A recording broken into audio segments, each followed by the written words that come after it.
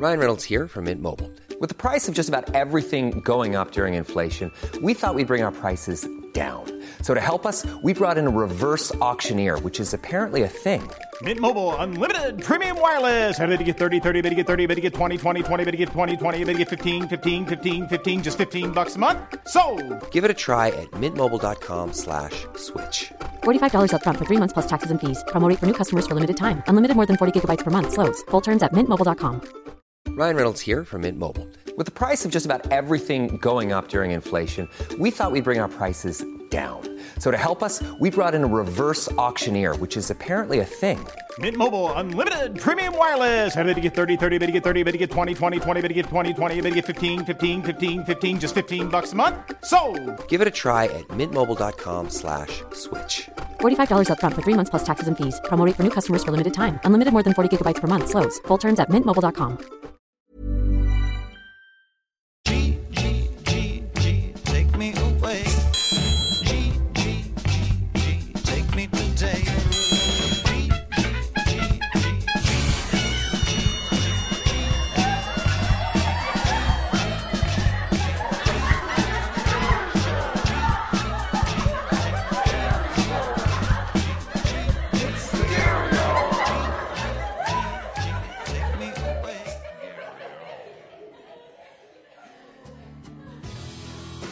Welcome to another episode of The Gary Hour. I'm your host, Gary Levitt. This week I talked to military veteran and stand-up comedian Derek Humphrey. Gets a little gruesome with the war talk, and we hear about being in the Navy right after 9/11. We hear about his upbringing in Ohio, some addiction, all kinds of interesting stuff, and what brought him to become a stand-up comedian here in New York. A very busy one, too. This episode is brought to you by Future Moments, makers of mobile apps for content creation. Are you a musician? Do you make videos on your phone? Are you a podcaster? Search for Future Moments on the App Store and you'll find an app that will make your life easier. All right, thanks for listening. Check out the show notes on this podcast. And there's links to the guest and to leave a review.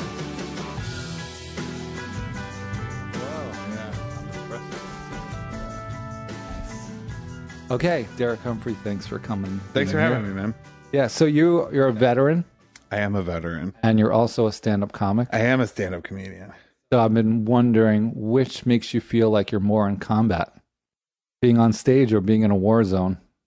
Being on stage. It does feel like a war, right? Like you versus the audience sometimes when they're not laughing. Right, yeah, which is often. Well, the isolation of being on the stage and being alone. When I was in the military, we're all part of a unit and part of a team. You're not successful without the team. Mm-hmm. In stand-up, you have a team, but they're all behind the scenes. Not necessarily rooting for you. No. Well, I mean, like the people who are in my life who help like manage and support me in comedy. Yeah, in comedy, but they're not on stage with me. Yeah, and up there alone, I'm the only one who's like accountable for whatever I put out there. Yeah. Do you sometimes feel like it's you versus the audience? Sometimes. Mm-hmm. Yeah. When they suck. when you're doing jokes that you know work because you've done them enough, and most of the times people laugh. Yeah, I've really changed my attitude about that though. If there's a drunk heckler, then sure. Right. I definitely, that's me versus them or a group of them or one individual. I have a problem where I really want smart audience members, and you can't necessarily pick that. No. Like you can ask for all the smart fans in the world, but at some point in time you have to be like, I just have whoever likes me. You definitely don't want to do shows at LOL Comedy Club in Times Square then. You're right. Yeah. I don't ever usually go over too well there sometimes. Mm-hmm. I think I'm a little too old for them. But yeah, so sometimes in that sense, for sure. There's no real danger in stand up. There's ego danger. Yeah, there's ego danger. Yeah. Well, when you get a heckler, aren't you like, yo, I'm a veteran? No, you don't pull that I never play that card. I don't even talk about it on stage. I noticed it's not in your bio. Nah, But I've heard you talk about it on stage, which is how I knew. Well, I've talked about it.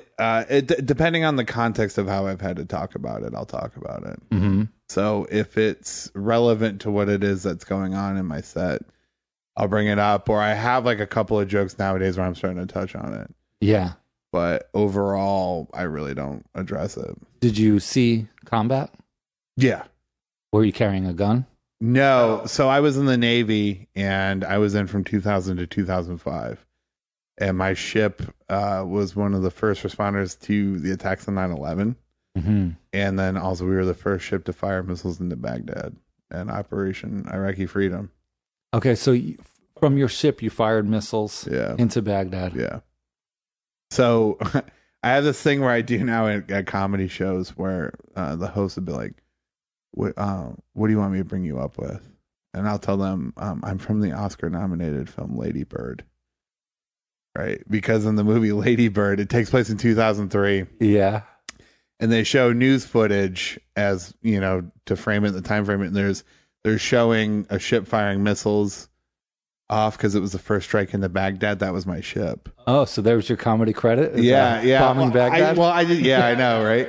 I just do that as a joke. It's more a joke for me than anything else. I find it amusing. And then the audience is like, I don't remember him from Lady Bird. Okay, so I caught the years. You were in 2000. Yeah. So you joined in 2000. 9/11 happened 2001. Correct. All right. So all of a sudden you're like, whoa.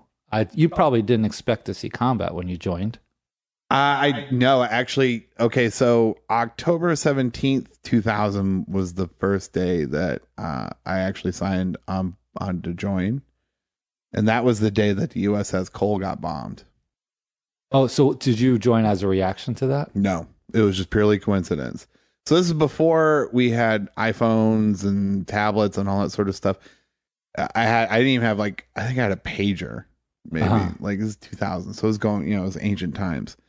So I was at the recruiting office, signed my name on the dotted line, went home back to my studio apartment in Ohio, and I had a voicemail or a message on my answering machine. I had a cassette tape answering machine. Yeah. It was my mom, and she was saying the USS Cole got bombed today.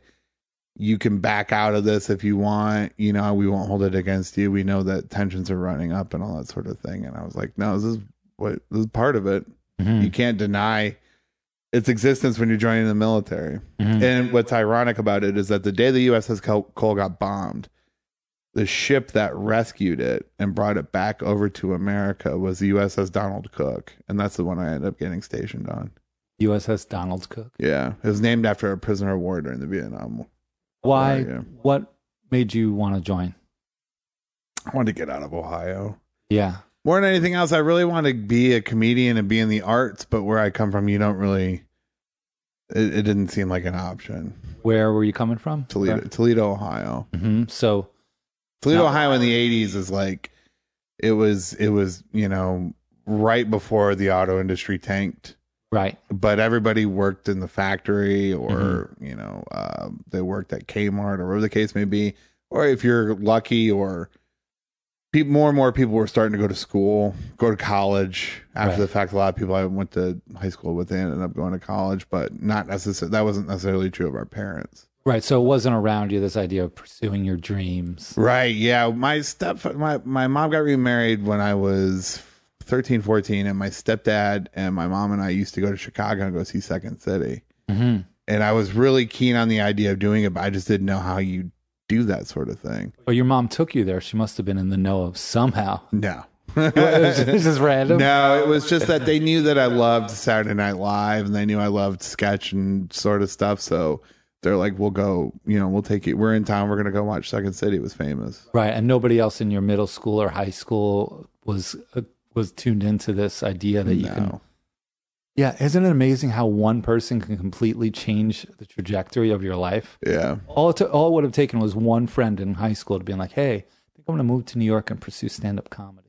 Yeah, I know. That would have been really influential. The thing is too is we used to go to Second City, and that's when like Steve Carell was there. Right. So I saw Steve Carell as like a kid, and you're sitting there, I'm looking at like to see where he's at now and to see where I was then. I mean, I'm not anywhere now, but hey, you're here. I'm here. I am. No offense.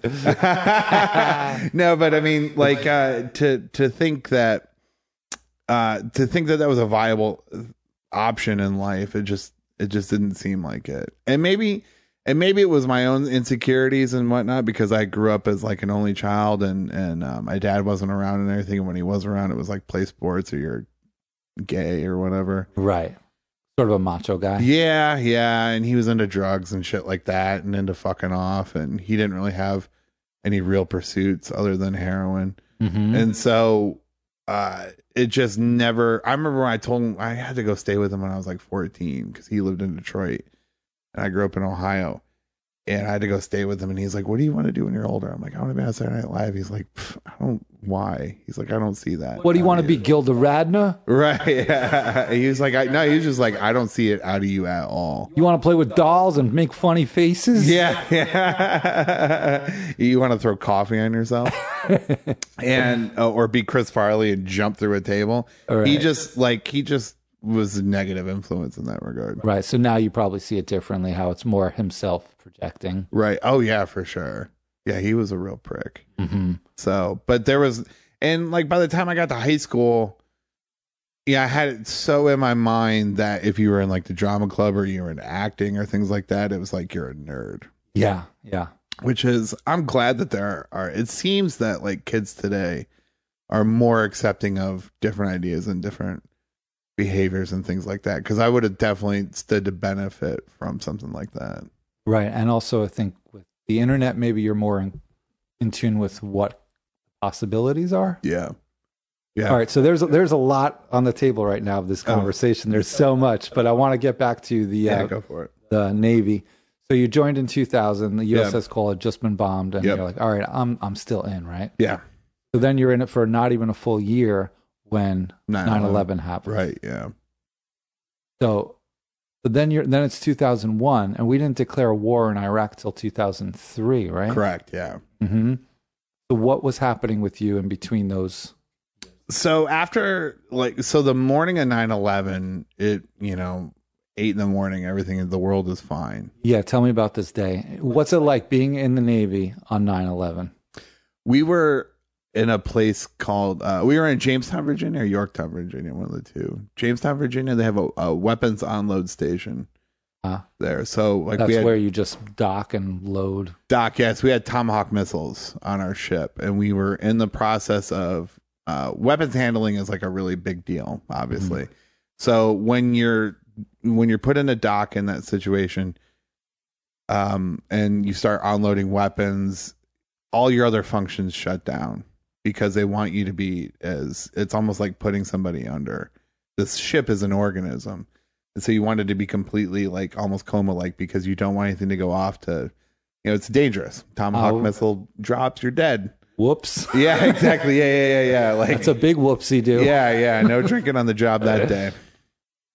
And so that's also a perfect time to send your crew off for training. So most of 1/3 of the crew was actually back in Norfolk, Virginia, where the ship was stationed at, and they were in training. They were at schools. They were learning how to do like different functions on the ship and enhance their careers. So the morning of 9/11, it was Tuesday, like 8:30, 9 in the morning, and we're just like cleaning. Like part of the day-to-day routine was cleaning, obviously. So we had to clean our berthing area, which is where everybody slept, and we're just like watching MTV. Right. We were like watching Outkast videos and Nine Inch Nails videos and stuff like that. I remember it pretty vividly. And like, then, hey, yeah, no, this is like Miss Jackson. This is before, okay. Yeah, this is before the double album. And then all of a sudden, this dude Matt, he comes just barreling down the stairs and kicks open the door. He's like, change the fucking channel. He was like a airplane just flew into World Trade Center. And our captain, JJ Costello, he came over what's called the 1MC, it's the ship's announcing system, and he said, we're going to general quarters. Everybody get to your battle stations. We're getting ready. We're in with only having 2/3 of our crew, we were able to get a completely offline ship up and going and en route to being off the coast of New York within 30 minutes, which is wow. You just like lock and load and float and go. yeah, basically. And then, so the morning of 9/11, so we're going full bore up to the coast, and we're over in like the harbor over outside Jersey, New York area. And only one plane so far. No, the second plane had hit. The second plane had hit in this time, and we beelined it. I mean, we made it up like pretty quick within a few hours because we're going full tilt, obviously, to respond to it. And we had orders that if there were any planes that were in the sky, like shoot them down. Yes, I remember when that happened. They grounded all the planes worldwide. Yeah, like all planes in the whole world are grounded because that's potentially a weapon. So if there was still a plane in the air, there was the potential to be a terrorist. It could have been a plane full of nuns, and you're like, you got to take it out of the sky.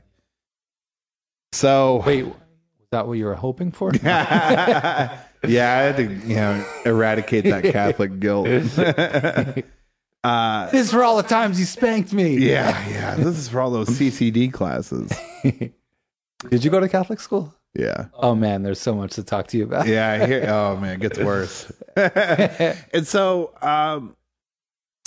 anyway, so we had this orders and whatnot, and we just didn't know what was happening. We didn't know if we were going to get sent to Afghanistan. We didn't know where we were going, what we were doing, if we were going to dock in New York to help with the cleanup efforts, all that sort of stuff. But in the meantime, we're sitting there, and like you see an airplane, you shoot it. Now, my role was that of a firefighter. I didn't have anything to do with weapons in that regard. I did have to carry a weapon for a while. I had to carry a gun, but they took it from us. They're like, you guys don't really need these. Right. So you're on scene, basically. Yeah, on scene. And then after we got, it really took about a half a day or, like a business day for people to really figure out that was it. As far as that goes. However, to us, we were constantly patrolling the shore. So we were all up for the next 3 weeks, 3.5 weeks, somewhere around there. We were all up and down the shore. We weren't able to communicate with the outside world. And we were operating on 2/3 crew. And we refused to pull back into port because other ships were so unprepared. But our captain was so prepared and was so like, he would make fun of other ships because they'd be like, oh, they got to pull into port because they can't hang. Because they ran out of food or something like that? They ran out of food. We were eating eggs and rice for like dinner. Yeah. Because we just were not going to leave our station sort of thing. And we took like a lot of pride in that. And you're just patrolling as a defense. Your role is defense, if anything. Yeah. And so finally, like after a few weeks, could finally send out some emails to people and be like, hey, it's me. I'm okay. Right. This is what I know, and this is what I'm allowed to tell you, and this is what you probably know. Or how close to ground zero were you? Like, can you smell the stuff? And you could see. I mean, you could. No, you couldn't smell anything like that. You could see the city. You could see like things were transpiring and whatnot. But mainly, we could see that through the TV feed. I was an engineer, so I had to be down in the very bottom depths of the ship, and for the most part we weren't allowed to be topside. Topside is like outside on the ship, like if you're outside and whatnot, just because if you're in a battle station you need to be where you're supposed to be. So what was the feeling like? Was everyone just like, all right, that's it, let's go get whoever did this? Yeah, of course. Yeah, you were, all we know is we were just attacked. And it's either we need to help out in response to this or we need to go fuck someone up. Right. And so that sentiment was like running rampant. So when it happened, I think we found out pretty quickly that it was mainly people from Afghanistan. Right. And then all of a sudden you're given orders to go attack Iraq. Well, that was years later. Okay, right. Yeah. Because that, 2001, we weren't in Iraq until May 2003. Right. Yeah. So what happened in between right after that? I mean, so we came back to Norfolk for, I think we were there for about a month. And then after that, we went over to Europe. We were engaged in an exercise in which America was selling some of our technology to believe it was NATO, but specifically Norway. Weren't people, at least on your ship, just like, what are we doing? What the hell, man? Let's like get somebody. We were just attacked. Yeah, the sentiment was there, and everybody kind of rallied together as being like, holy shit, we are Americans, we're one sort of thing. But, you know, you follow direction from the top on down. So, you know, you try to focus your energies into executing your orders. And you try as best you can to put that to the side. And of course, you want to see something, you want to see action, you want to. It's not that you want to see action, but you want to get revenge, get retribution, and you want to defend your country, and you want to, you know, they hurt a citizen, they hurt citizens, they hurt your fellow countrymen. You want to avenge that, for lack of a better term. Right. So you were able to just you and everyone else were just kind of suppress that anger. No, I mean it would come out in other ways. You know, we had like a speed bag, and you know we had weights and stuff like that, or you know, we were a bunch of crazy asses, anyways. But it wasn't anything. You're not a macho guy, and what I'm hearing is like kind of a macho sort of scenario. I'm 40 now, so, okay. So I'm a little bit more subdued. I'm not a macho guy in that sense at all. I mean, when push comes to shove, nah. When push comes to shove, I will be. Yeah. You know, I got interviewed by the New York Times yesterday, and about the Louis C.K. thing, and I posted it online, and I had like, because Louis C.K. made his first comeback at the Comedy Cellar. He did like 15 minutes drop in. Yeah, he did a drop in set, and the audience gave him a standing ovation. I don't know. I don't know if it was a standing O or not. They might have. Okay. I don't know. I heard it didn't go well. He didn't do well. Well, I heard they gave him like a really huge like ovation, half standing before when he was walking up on stage. But I heard the actual jokes didn't go that well. Right. But regardless of that, they asked me my opinion about the whole thing, and then I gave it and I posted it, or whatever the case may be. And then I got called a cuck by a whole bunch of internet trolls and everything, and that's because your opinion was that he shouldn't. They asked me if I would let him come on my show. Right. I said no, because I run a bar show in Brooklyn, and we do our best to book as many women comics as we can. Right. We try to have representation, and most of the women 99% of the women that we book or do comedy with have expressed that they would feel really uncomfortable, and they don't feel that he's atoned for what it is he's done. Right. So I respect and stand with that sentiment. Mm-hmm. And so therefore I'm a cuck in the eyes of a bunch of internet trolls. And one guy, I posted something about, cause I'm not perfect. I've done some, shitty things in my life. I'm 40. Everybody has, at some point in time. If you haven't, I think you're lying. Right. And I've had to make amends and atone for him. And I was like, I have to thank my wife or whatever. And some guy went on my Instagram, was calling my wife a mongoloid. Oh. And so I tried calling him through the app. And I was like, and I sent a message. I was like, you knuckle up, son. Right. So I'm ready to come fuck you up. This cuck's gonna fuck you up. Yeah, no kidding. That's why I was like, like in his bio, he was like a Muay Thai fighter. I'm like, you can call yourself a ninja all day. You talk about my wife like that, I'm gonna beat you to death. Right. Okay. That's when I get back to no corner, or somebody really angers me like that or insults my wife. That's when the macho comes out. Okay, so I see it now. All right. There But I've lived enough in my life. I know that level of masculinity isn't helpful in all situations, but when somebody comes at my wife like that, I will slip on the brass knuckles. And you have some brass knuckles, huh? I'm kidding. The metaphorical brass knuckles. Yeah, I do. I wouldn't really. That's a weapon. I wouldn't use that. Okay, so let's get back to this. So you're on the ship, right? Sorry. Yeah, that's all right. You're on the ship, and you have to. And then all of a sudden, 2003, George W. announces that we're going to war with Iraq. Oh, we knew it before he announced it. You did.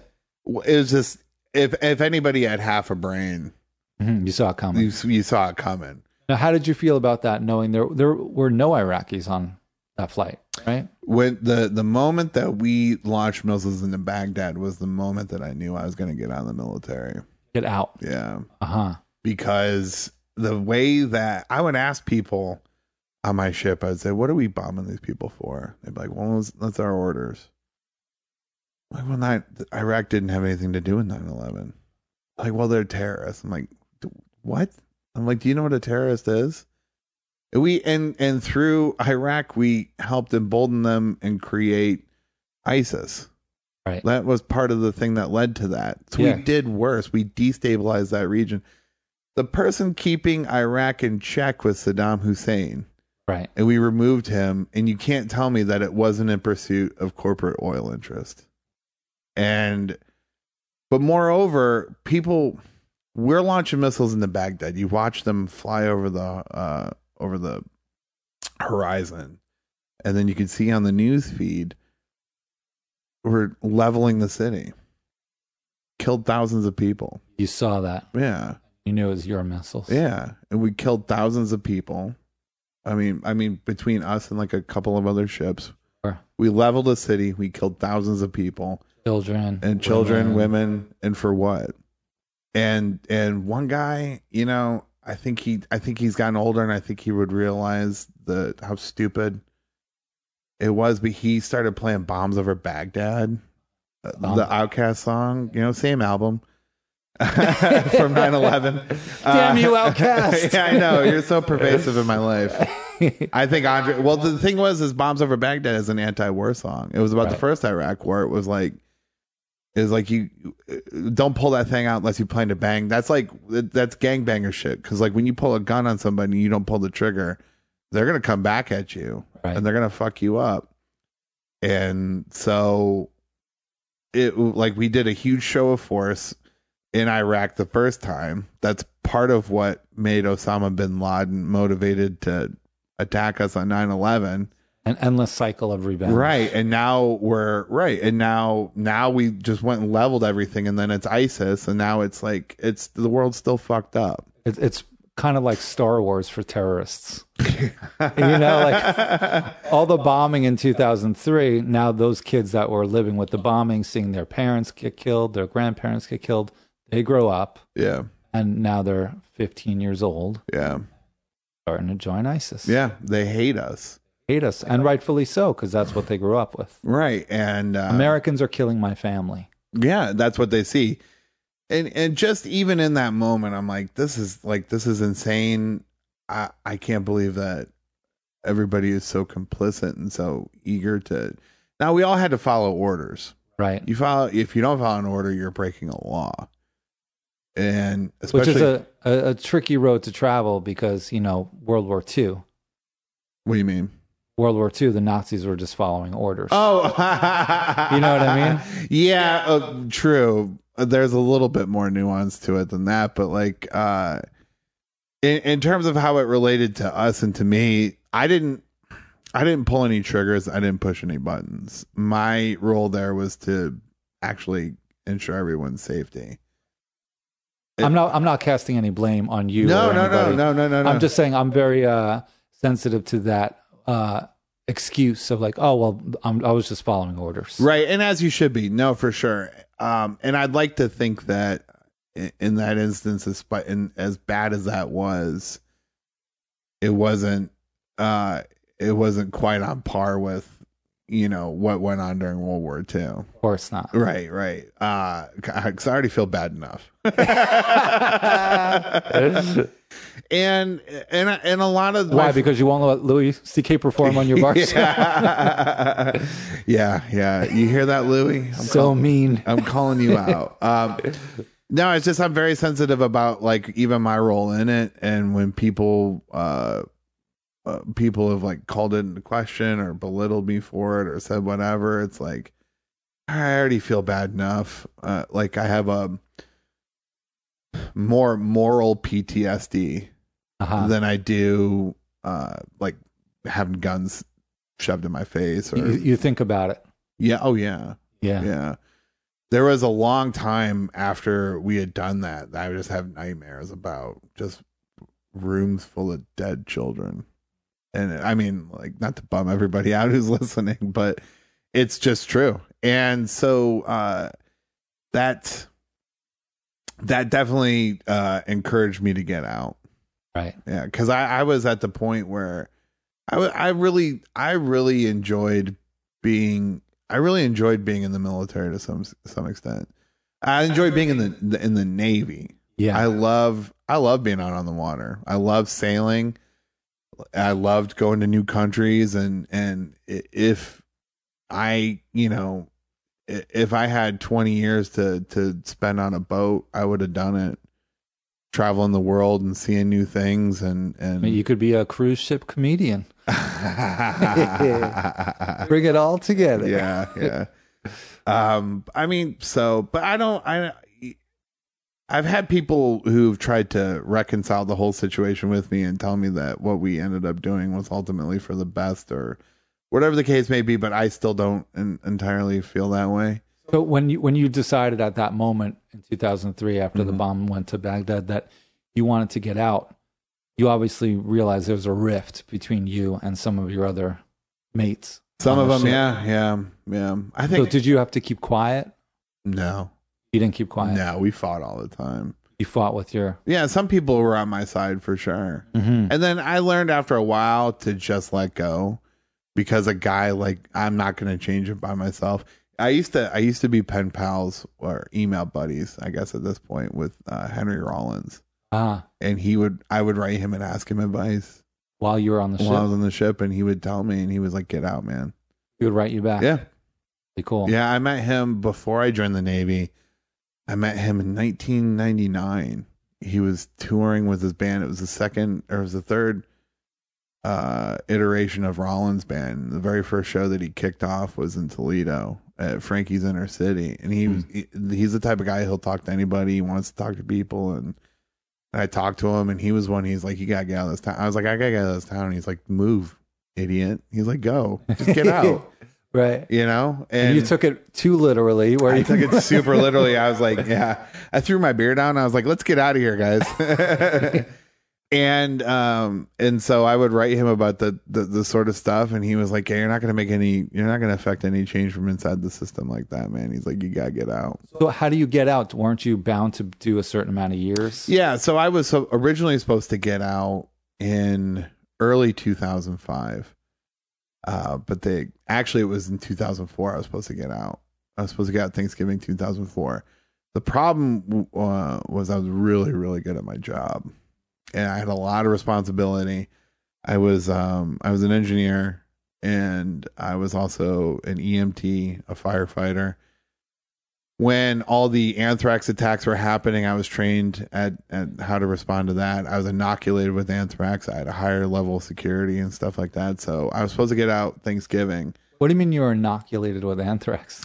In order to be in the presence of anthrax, I had to be inoculated. Like, I had to have anthrax shot into my body. Whoa! So you could become immune to it.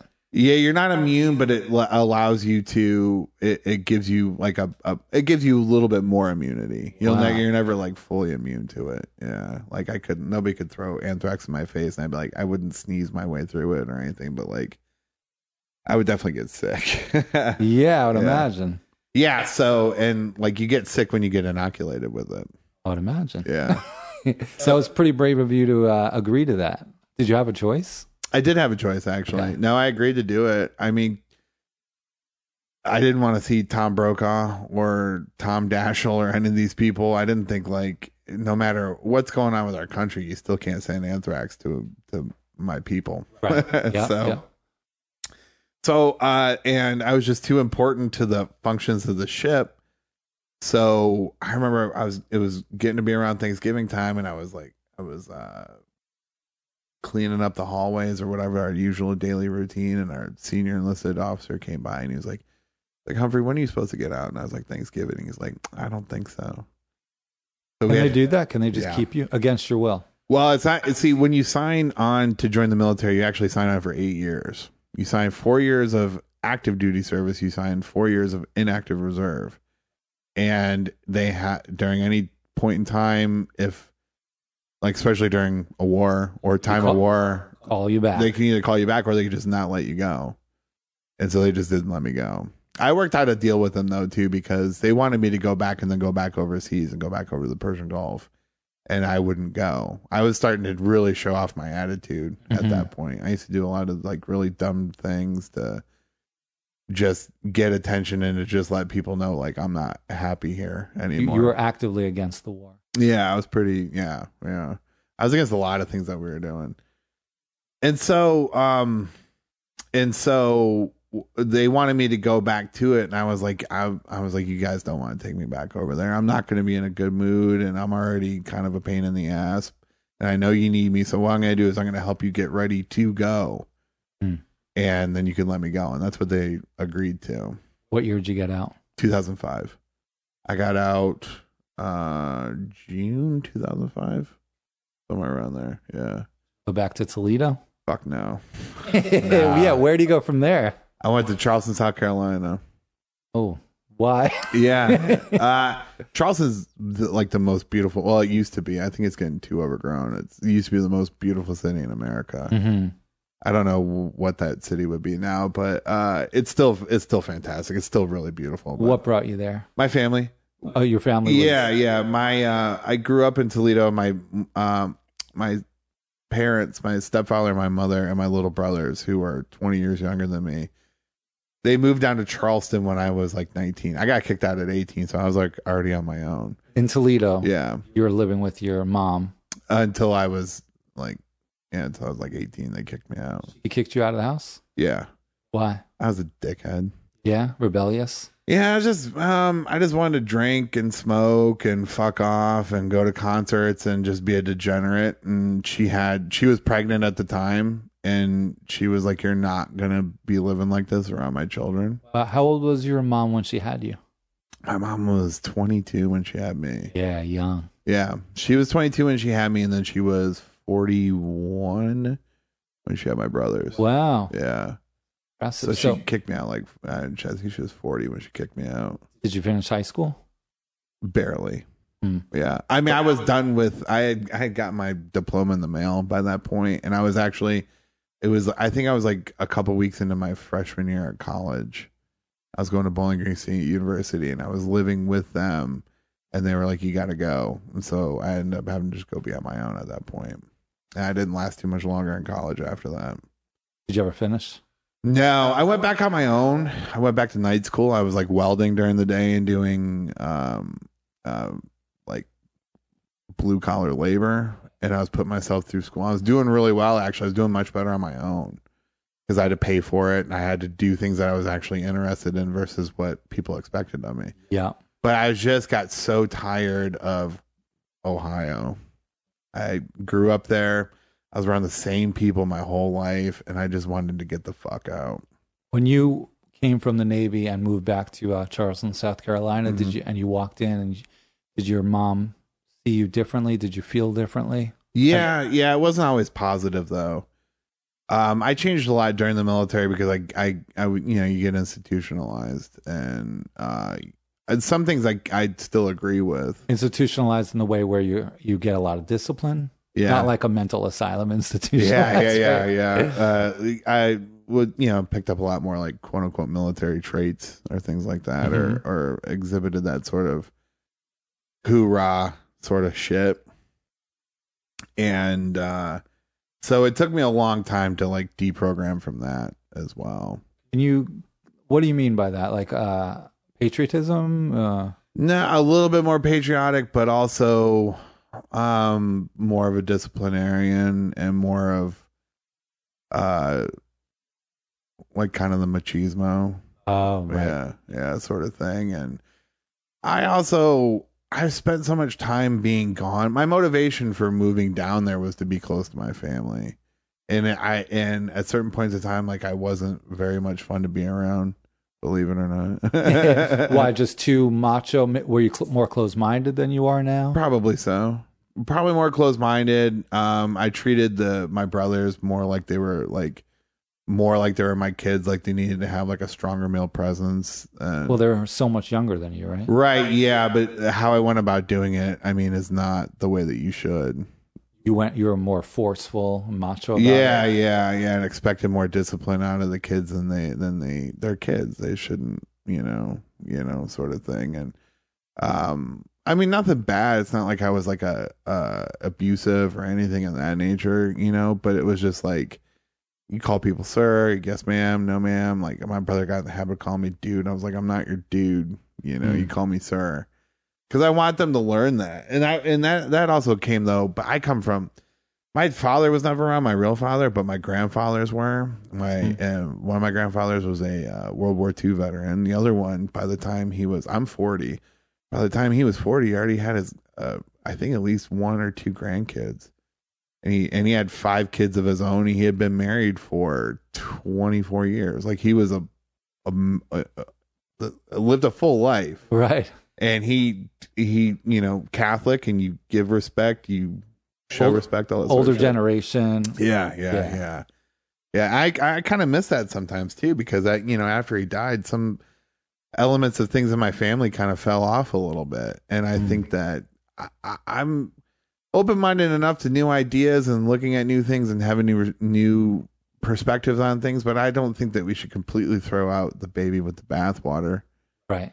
As in regards to certain, you feel like we're missing sort of some respect for elders kind of thing? Yeah, or just respect for each other.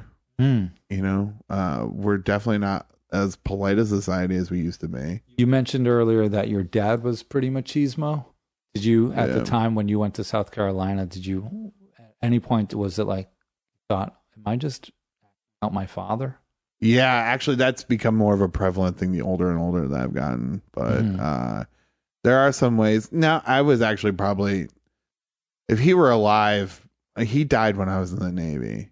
Yeah, huh? Yeah, I think the last time I saw him was a little bit after 9/11. He OD'd. He OD'd on heroin? Yeah, and crack. 2 for 1. Nice, yeah. At least he probably didn't feel anything. Yeah. And so he OD'd, and I think like if he were, I just pity him, and I think that by the time I was like 16, I was bigger. By the time I was like 14, I was his size. By the time I was 16, I was bigger. And you still kind of, because he was my dad, I was a little bit like afraid of him. But I think by the time I was like 22 or 23, I've been like, Dad, I'll smack the shit out of you. Yeah. I was more afraid of my mom, because my mom actually raised me.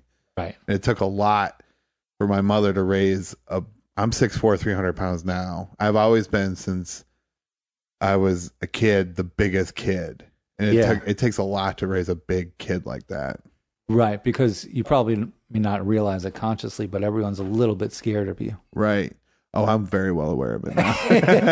I'm petrified of you personally. I'm sorry, man. I'm a big softie. I usually sit a lot closer to my guests. We are in a safety booth. Yes. I usually don't put people in glass cages. Yeah, no. But I am a monster. So, when's the last time you saw your dad? You remember the last moment? Yeah. I think we bought some CDs at a Best Buy. My grandma passed away, and he got a bunch of money in the estate, and he got not like oodles of money, maybe 40 or 50 grand, and a car. And him and his stupid fuck wife shot it all up into their arms. And I remember seeing him like towards the end. I was like, I don't know how much longer you're going to make it, buddy. You said that to him? No, not really. I just wanted to have we would hang out for like an afternoon, and I just wanted it to be over with. Mm-hmm. He never really had an interest in my life, and he never really wanted to be present. I think he was just so wrapped up in self-loathing and self-pity that he just wanted to, I think he knew subconsciously what he was doing. Just slowly killing himself. Yeah, sure. Yeah. Who knows? But did he know that you knew that he was using? No, I don't know. I don't think he knew. Yeah, I think a lot of times junkies don't realize how obvious it is. Right, yeah. Yeah, it was so obvious. Like, his eyes were jaundiced, and he was just misshapen. He was thinner in areas than he should have been, but fatter in areas where he shouldn't have been. And he died. His wife, my stepmother, had abandoned the kids, Wait, they had kids. They had Their two own. kids. Yeah. They weren't. They were, my sister at the time was 14. And I think my brother was 12. And they were in the house. He dies. He overdoses. She's all junked up. And so she takes a car and just takes off and leaves the kids with the dead body in the house. Yeah. For like days. And they, so they had. She didn't call the police or anything. Her husband dies. Yeah. So, yeah. The kids ended up having to like pretty much take care of all of it. And then the state was going to take them. And then their grandparents, her parents, intervened and took them in. Well, she kind of had no choice because she's using as well. Oh, she could have just been an adult and then owned up to the bullshit. They caught her. She ended up having to go to jail. And She did have to go to jail. Yeah, you can't just leave the scene with a dead body, even though she didn't kill him. Right. Yeah. There were so many counts that she was guilty of, child endangerment, child abandonment, leaving a fucking corpse. Like that's a law, It is. Huh? Yeah. You can't leave corpses around. And who knows whatever else that she was fucking charged with. So whose kids were those? Her and my father's. Yeah, they were my half siblings. Right. So they were her maternal children. Yeah, they're her kids. Left them. Yeah. Were they using when they were conceived? No, she smoked though when they were. And yeah, the reason that my dad wasn't a junkie for the majority of the time that the kids were around is he didn't have any money to be. That inheritance was a blessing and a big curse. It was a huge curse. Yeah. And that's sometimes one of the things I worry about with my own self. You have addictive tendencies? Not like that, but I'm not always the best with money. Like if somebody gives me like a boatload of money, I'm like, oh shit, who wants some jet skis? Right. And just like an inability to manage it. I've gotten so much better over the years. Actually being poor has really taught me that. Being a poor comedian has really taught me to stretch a dime. Yeah, which is a good lesson to learn. Yeah. I used to be better. My mom was really, really good at it. My mom's excellent with her finances and she's really good at it. And she never really passed those lessons on to me. But from the moment I've been working since I was 15, I've never been good at saving, but I've been good at always making sure I pretty much have money to spend. How did you, when you got back to South Carolina, how did you deal with kind of adjusting to regular civilian life and taming some of that machismo out of you? It took a long time. It took like a good solid year. I lived with one of my best friends and his wife. And I remember sitting there, we would be at like a social function. Did you ever see The Hurt Locker? Catherine Bigelow movie. It's Jeremy Renner. He plays like a bomb. He plays a bomb technician over during that shit. At one point in time, he comes back home and he's with his wife from deployment. And he's there's this one scene, I'll never forget it. And he's in the grocery store trying to live like a normal life. And there's just boxes. He's in the cereal aisle and he's looking at all just the boxes of cereal. And he's like, I don't understand this fucking world. Right. And now it wasn't that bad for me, but I do recall like being in grocery stores and looking at people and being like, this is completely fucking weird. Right. Well, when you're in the military, there's a primal thing of like you're fighting to survive. Everything is very important. Mm-hmm. Then when you're in the grocery store aisle, I would imagine you're like, I don't care what fucking. Yeah, life is set on easy. It's meaningless. It's meaningless. You can look at it and be like, all this sugar-coated crap is just sent out to be marketed to people, which can be pretty depressing. Yeah, it certainly is. Yeah. Especially when you have been around the world and you see that other people don't live like Americans do. I mean, I went to the grocery store like anybody else when I was in the military, but I was I was just like the day to day. If like it was one thing to go to the grocery store once in a week if you're in the military and you see other military people and whatnot, and then you know that you're still in that mindset, but to have that release, right, and then to just be like, I'm a normal person now. Yes, that took a lot of readjustment. Yeah. And I didn't even see, I saw combat, but I didn't even see like combat. Like combat where you, like these guys were boots on the ground kicking in the door. I can only imagine what that feels like. It must be even that much harder to adjust than what you had to deal with. Yeah. And I wasn't good at socializing with regular people. It took a long time for me to deal with that. What was it? Just the small talk? Small talk. When you're, I was gone a lot.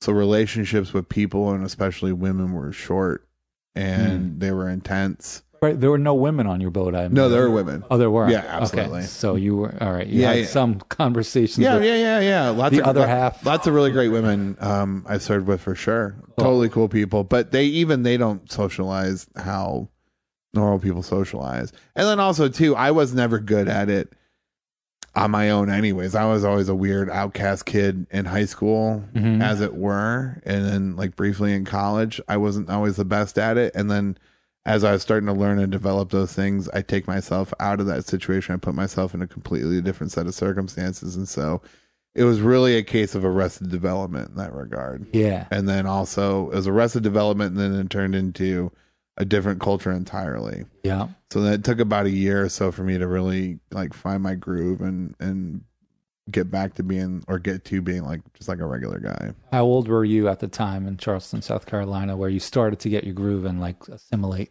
26, 27. Okay. Yeah. When did you move to New York? 33. Okay. Yeah. So you were there for a while. Yeah. I was there for 7 years. Yeah. Mm-hmm. What made you start stand-up comedy? I had always been funny. I had always used to write. Were you funny on the boat? Yeah. Mm.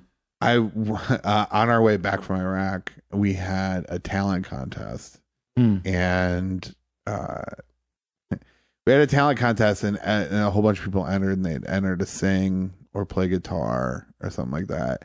And people were like, "You should enter, you should enter," and I was like, "No, I'm not going to enter," because I used to do impressions of everybody around the ship, and I used to just make fun of people all the time, or just like tell stories or do goofy shit.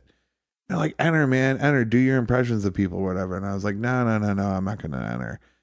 And I didn't enter for a specific reason. This is how like much of a prick showman I am.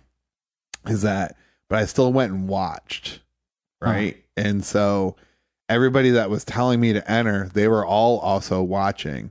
And so there were like maybe 10 contestants or whatever. We had 300 people on the boat. There's like maybe 10 contestants, and they went up, and the captain's hosting it, and he was like, "Is there anybody else like who's left or whatever?" And then I knew it in the crowd, and they started a chant. They're like, "Hump, Hump." That was my nickname. Hump, Hump, Hump. I got the whole mess decks was like chanting for me. I was like, "I didn't even enter, guys." And like, and then I just went up there, and I was like, "All right, I guess I'll do my impressions." I did like a set. Yeah. And I won. Nice. And I got like time off or whatever, which is huge in the military. That's money. Yeah. Yeah. And, but I'd always been that way. I used to write sketches in school. I used to draw comics with my friends. I used to be caught up in the classroom and the lunchroom and all that sort of shit. I just didn't know how to channel it properly. Yeah. And so when I got to Charleston, I just got a normal job. I was working at a hotel, and I would be involved in like rec league basketball and tennis and stuff, which was fulfilling. It was great for exercise, but it wasn't enough. Right. And Charleston didn't really they had a comedy club, but it closed. It was some type of like, LOL level club, and it closed, which is a low level it's club. pretty low level. Yeah. And so Charleston has a fantastic art scene, and they had an improv theater. And so I just Googled Charleston comedy. The improv theater came up. You could take classes. So I just started taking classes. Did you know at the time if you wanted to do stand-up comedy, sketch comedy? You knew you wanted to do comedy of some sort? I really wanted to do stand-up. I just didn't know how you did it. Right. And had you listened to stand-up comedians at the time? Yeah, absolutely. So you didn't know how you go about getting into it? Yeah, I just don't know, I used to, when I lived in Toledo, when I was out on my own, 18, 19, 20, I would go to, like, the college had poetry readings, and you could do, like, You're like, okay, this is spoken kind word. of it's Yeah, it's like I could get up on stage and I could tell stories, and I could like I told like funny stories or do silly things or whatever the case may be.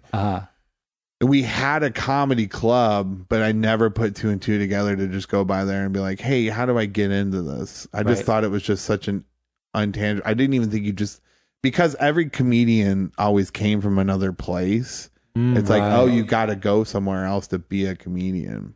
Right. It was mostly touring comics coming through. Yeah. I don't think we ever had a local comedy scene for sure. So I moved to Charleston. I'll bet there's one now. There is one now. Yeah. One of the guys actually, I think he's moving here because it's done so well for him. Mm-hmm. So, anywho, I was in Charleston and I started taking improv classes, and that was a lot of fun, but it wasn't really quite like where I was trying to be at, sort of thing. And I met a guy, and then we started doing sketch. Me and a couple of people started doing sketch, and then I met a guy who had done stand up before, and he was just getting back into it. And so he and I started doing stand up. We started an open mic together. It was mainly him. He mainly ran with it, and then that guy just made his debut on the Tonight Show a couple of weeks ago. Who is that? Dusty Slay. Oh. Yeah, one of my good friends.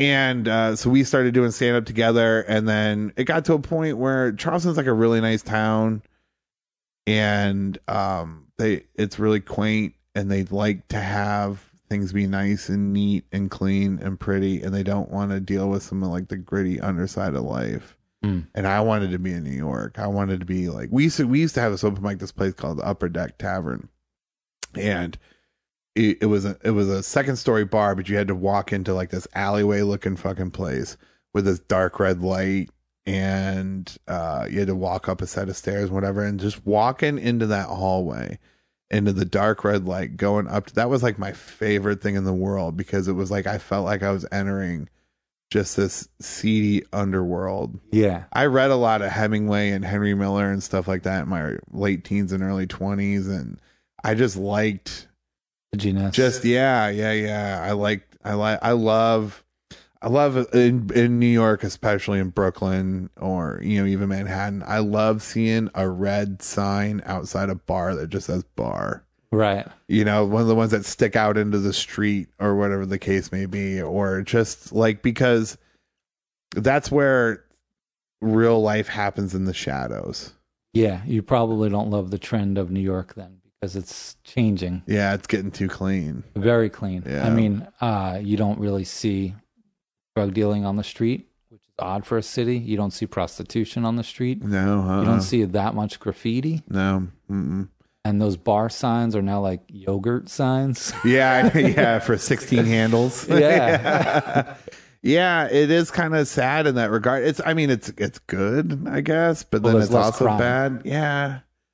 I don't know, maybe. There is definitely less crime, but then also though, but back then though, when that sort of shit was going on, people day to day looked proper. Like there were more like, people don't really wear suits and ties as much anymore, or right. collared. Look at me. It's too hot for that sort of shit anyways. But like, but you never saw those people sweating. I know, which is the weird. Beat poets are walking around with a suit and whatever. Yeah. Like Bret Easton Ellis in the 80s was running around the East Village in a suit. And I'm like, how'd you pull that off, man? Yeah. Not really, So how did it strike you? Because often improv and stand-up comedy are lumped together as just comedy, comedy. But once you get into it, you realize they're so different. Oh yeah, absolutely. And the people are so different. Yeah. Now, you coming from the Navy, getting into improv, you're used to that kind of camaraderie. Yeah, In improv, you really rely on your teammates. It's team sport. It's a team sport. Yeah. Where stand-up comedy is very much alone. Right, exactly. Very alone. Yeah, back to fighting that war alone. Yeah. But in the Navy, you probably felt like you weren't alone. You're fighting all together. Right. So did you like improv, feeling that teammate? I did like improv. The other aspect of it though was because it was a team. If you're the type of person who really wants to take comedy seriously, to make it a real pursuit, you need other people to have that same level of intensity. Yeah, that's the problem. And Charleston's a beautiful place, and some people are just happy to perform like once a week, you know, in front of their friends and local, you know, community, which I think is fantastic. I wish I were the type of person who could have been happy with that, and because I think that's a very happy life. Yeah, but I wasn't destined for happiness. you feel like this creative thirst is a curse? Sometimes, yeah. Yeah. My wife and I wrestle with it all the time because my wife is super smart. She's a teacher in New York City. She teaches at Bard Early College. She works with students who have certain learning deficits, I guess we could call it. Mm-hmm. And she works with just like a select group of students. And I think that she helps them maintain, like they're really super good in, you know, 5 out of 6 areas. She helps them with the shortfall that they're in. Right. But they're also students who I think need, like have a little bit challenges, like special needs. And she's been trained to deal with that. How long you been married for? 2 years. How long did you date before? We dated for 4 years before that. I asked because I'm newly married. It's actually day 18. Oh yeah, that's right. Yeah. How long were you guys together before? About little more than 2 years. Oh, okay. What was your wife do? She's a musician and she's studying to become SLP, speech language pathologist. Oh, cool. Oh, that's what I think Racine's girlfriend does that. Yeah. But anyways, but she has. I wanted to ask you. No, go on. Just because it's new for me. Yeah. How did it change things, like going from girlfriend to wife? No. Anything changed for you? No, I don't think so. I think, well, marriage makes it more real. You can't just walk away. Although we, you know, had instances where we both could have walked away before. But the reason our marriage works is that we would be completely fine if we weren't with each other. We're completely independent people. Right. Which is, in theory, sounds probably better than it really is, because she had summers off. She was in Asia for most of the summer by herself. Yeah, I saw that. She was gone for 2 months. Yeah. You didn't see her? 2 months?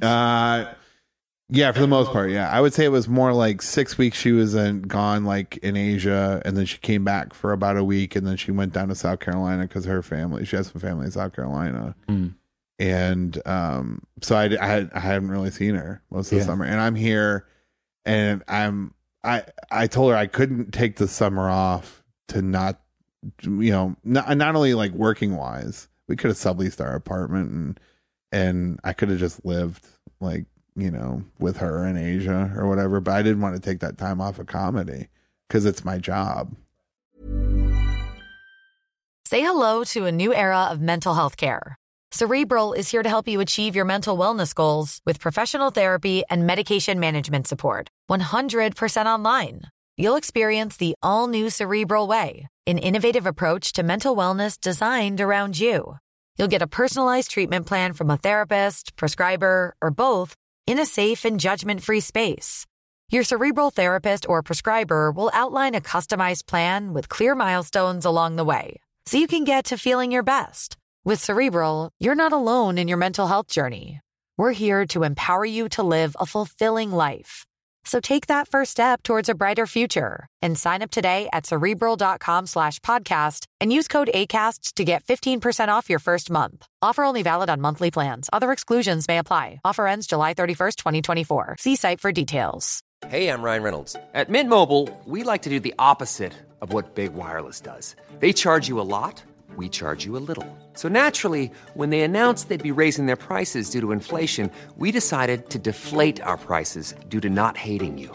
That's right. We're cutting the price of Mint Unlimited from $30 a month to just $15 a month. Give it a try at mintmobile.com/switch. $45 up front for 3 months plus taxes and fees. Promo rate for new customers for limited time. Unlimited more than 40 gigabytes per month. Slows full terms at mintmobile.com. And thankfully, this summer I feel like I put a lot of work in, and I feel like I've really progressed. So it wasn't for naught. However, it's not something that I really want to go through again. I don't want us to be separated that much. Yeah. How was it? Was it a strain on the relationship? No, I mean, she's happy. She's happy that she went. I'm happy for her that she went. Yeah. I wish I could have gone. I was like pretty envious of that.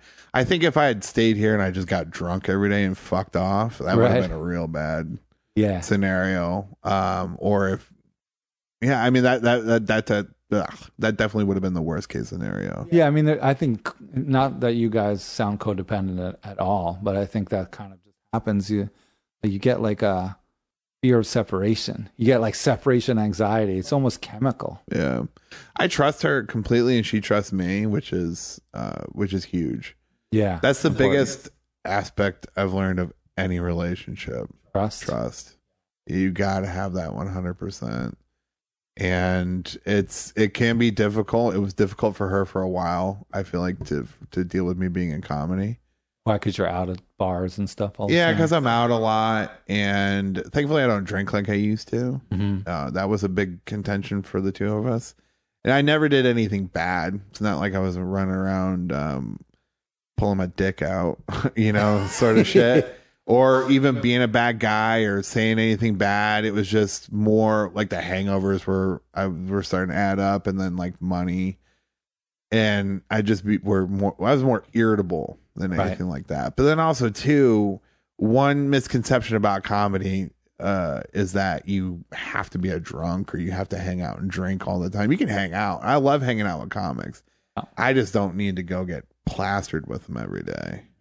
And that's a sad misconception that I think we could probably do away with. I found that a lot of comics actually don't even drink.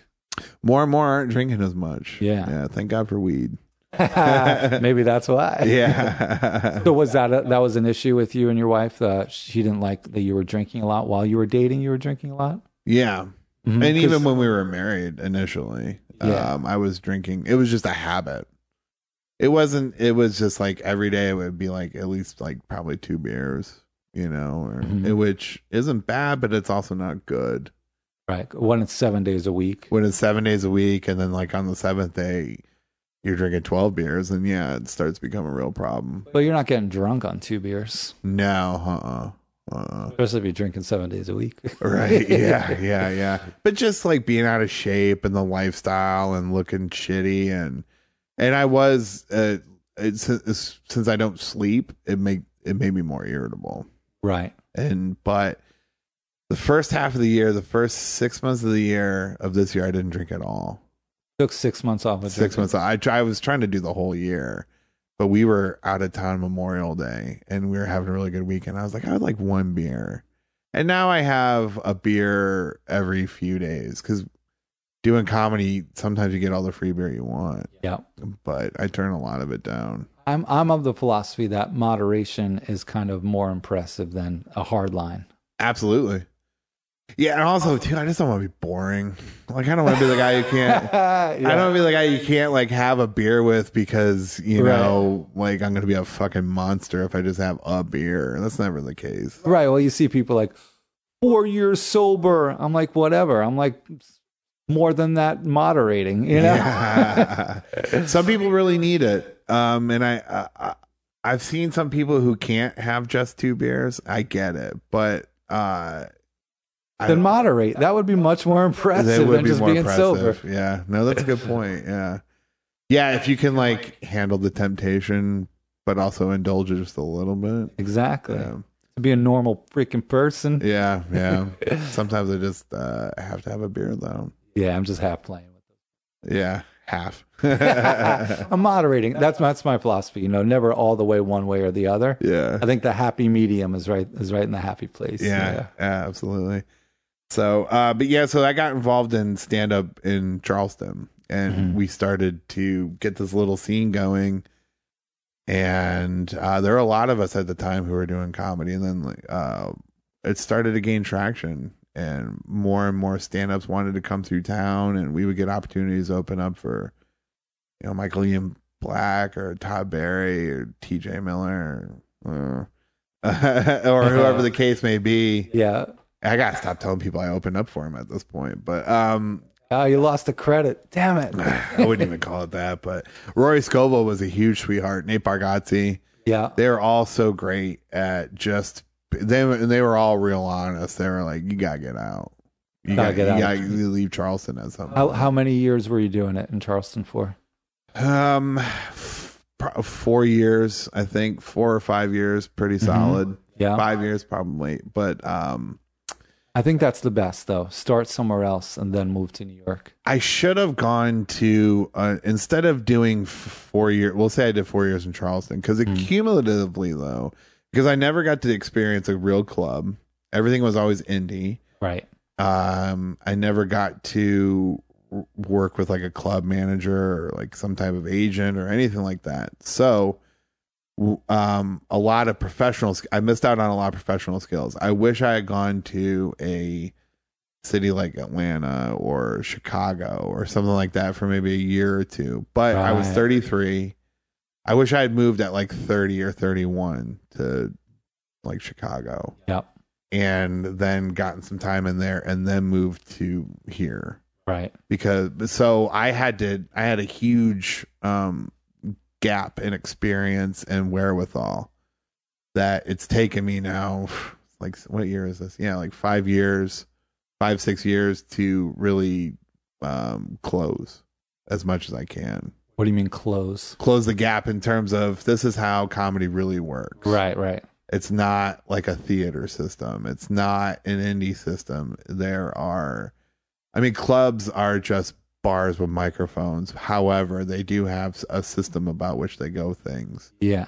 And, also too, in Charleston, being such a small town, it's a lot easier to be a big fish in a small pond. Right. Yeah. And also the quality of the work. Did you notice that? Because the quality here in New York, you're often doing shows with some of the top stand-up comics in the world. Yeah, absolutely. And must have been, was it a shock for you to come here and be like, whoa, that person's amazing? Yeah, it was like really pretty cool. I mean, thankfully I'd come like maybe like once or twice before, and I'd gotten to be around some comics who were touring from New York, so I got to see what the real difference was. And it was pretty shocking. Like, I remember going to Christian Polanco used to run an open mic at Freddy's when I first came, and the people who used to go to that mic are like Michelle Wolf and like Noah Gardensports and Adam Newman and Suba Agarwal, and like all people who are now on TV or writing for TV or who put out Comedy Central specials or roasted the president. Yeah. And I knew then, I was like, these people are really good, and this is really cool to be around. Right. And it forced me to step my game up. Did you feel like some of your time in Charleston was wasted because you weren't pushed that much as far as your quality? I wouldn't say wasted, because the theater had, I mainly worked with a Theater 99, and they had a quality that they wanted to put out. They were serious about their art, and I respect that. So they did force me to, I wanted to be the guy who could like, really be extreme, like lack of a better, I was really like a Bill Hicks guy, but and address some of these things more. But it's like, these are regular working class people who just want to take their mind off of stuff. You got to be, so I had to be humbled in that sense. I used to hold a real chip on my shoulder though, because I felt like I wasn't getting the respect that I was due. But that's really just when you moved to New York. No, when I was in Charleston.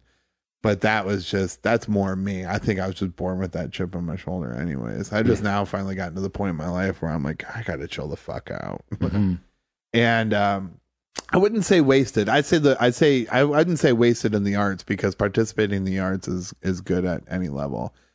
I would say I wasted it on women, in the hopes of some of the relationships that I had turning into serious ones. Right. Well, that's a learning experience as well. That's a learning experience in life, yeah, for sure. And I'm glad that the relationships didn't turn into what I thought they were going to, or else I wouldn't be here now. Right. They might have kept you there. They would have kept me there. I'd probably have like a kid. I mean, not that that's bad, but it's just not what's in me. Yeah. Yeah. I memean, it's kind of amazing how fragile our life's paths are. Yeah, You no know? kidding. Yeah. I mean, there was one woman I was with. She wanted to move away to like a even smaller country town in the mountains, and I was like, I'll give up everything because I love you so much, sort of crap. Yeah, and then now looking back, I'm like, oh, fuck that. Yeah, that might have been a romantic hope that would have. Yeah, that was a real immature idea on my behalf, and I'm glad that it never materialized. Yeah, I used to be kind of stupidly romantic like that. You get older and you get more realistic. Yeah. I tried to join the French Foreign Legion when I was in France while What I is was in the Navy because I fell in love with a chick. Oh man, what is the French Foreign Legion? What does that entail? So we met a couple guys who were in it. It's always a thing that I had known about since I was a kid through like cartoons and shit, especially like Bugs Bunny for whatever reason. Pepe Le Pew? I just associated with that. And it was like France isn't necessarily known for their military might, so I think they outsource some of it to whoever's willing to do it in exchange for citizenship. And I was in lust with a girl so much that when we were in France after 9/11, we were in France, and we were supposed to be there for like 3 days. We ended up being there for 10 because there were always storms that were coming, and we just couldn't get out of the port. So me and a couple of buddies ended up hanging out with these girls the whole time, and they would, take care of us. And like, they're like, stay. They spoke English. Yeah. Oh yeah. And they're like, stay and we'll take care of you, and you can go to school here and all that sort of stuff. And I'm like, this is awesome. I mean, you must have been kind of a rock star. You're an American and you were in the Navy. Yeah, and I was in good shape for once. And is that a thing? Do you find that when you pull up in port and you go out in the world, are women like, no, not always. No, in fact, more often than not in France, they weren't into it. We weren't in uniform, and we ended up hanging out at this bar called the Blind Pig. And that's this one we ended up at the most, and that's where we met these girls. And just after hanging out with them for a few days, and then them like taking us in, basically, is how that kind of developed. Yeah.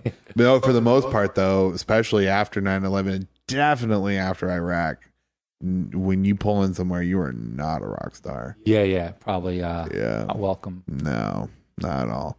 Except for Boston. We went to Boston the first 4th of July after 9/11 for Fleet Week there. And that was like being a rock star. People buy you drinks. We go out to the club. I was like 22. My buddy Mike Bongiorno was like 19. And like the bouncers would look at it, his ID, and they'd look at his uniform like, come on in, man. Yeah. You think some of that drinking was to deal with any sort of PTSD or stuff you working out? No. Substance abuse runs on both sides of my family. That's okay. Yeah. Everybody on my father's side of the family, with the exception of my aunt, had passed away due to substance abuse. My sister, my uncle, my father, grandparents, they're all just like either alcohol or drugs. Like my uncle, my father, and my sister all died because of OD. And my mother's side, not everybody, but there's a fair amount of alcoholism, which I think is somewhat cultural. Yeah. Why am I having such a hard time speaking right now? It was either that or somewhat biological, chemical. Well, I imagine the heroin's not cultural. No, that was just a dark need. I don't like drugs. I used to do like chemical drugs. I don't like pills. I don't like acid. I don't like anything you shoot or snort or ingest in that way. I did a little bit when I was like 19. I was like, I don't give a fuck. I want to be a rock star sort of shit. But then like around like 2021, I'm like, I don't want to do any of that. What were you just experimenting? I mean, most 19-year-olds. Yeah, like 20. I took like a lot of acid. I concluded my experiments, and the experiment was don't do acid ever again. Weren't you in the Navy at 2021? No, I didn't join the Navy. I was 21 when I joined. Oh, okay. Yeah. You don't want to be on acid in the Navy. I would No, imagine. no. In fact, the last time I had done mushrooms, I had done it with my buddy Jim, and I ate like a half ounce of mushrooms. Half an ounce? Yeah. Whoa. Yeah, and that was the night, and everything went bad. And that the next day, I was like, all right, I'm definitely joining the Navy. And the next day after that. And the next day after that, I was like, I knew so I went to their office like I didn't go immediately the next day because I wanted to like shake off some of the. Yeah. Did you realize that the dosage of a half an ounce of mushrooms is like way, way, way too much? Yeah. Oh yeah. I found that out. Yeah. I knew it like, well, going into it, it was, I had been doing like an eighth at a time, and I was like, well, still a lot. Yeah, I was like, no, this is gonna be the blowout one, and it sure as shit was. Did you see stuff? Oh, of course, yeah. I couldn't see normally, right? And I tried to drive. Wow. Yeah. Were you able to? No. I pulled my car over and I parked it in some empty parking lot in a suburb of Toledo. Were you in touch with your conscious mind at all? No, barely. I like tried. That voice that tells us, hey, you're too this or too that. Yeah, I mean, yeah, for sure. Enough to know that I shouldn't drive. So that voice was still there. That voice was still there. You couldn't silence it with a half an ounce of mushrooms. No, I mean, I just like, the thing is I'm trying to drive and the road is moving.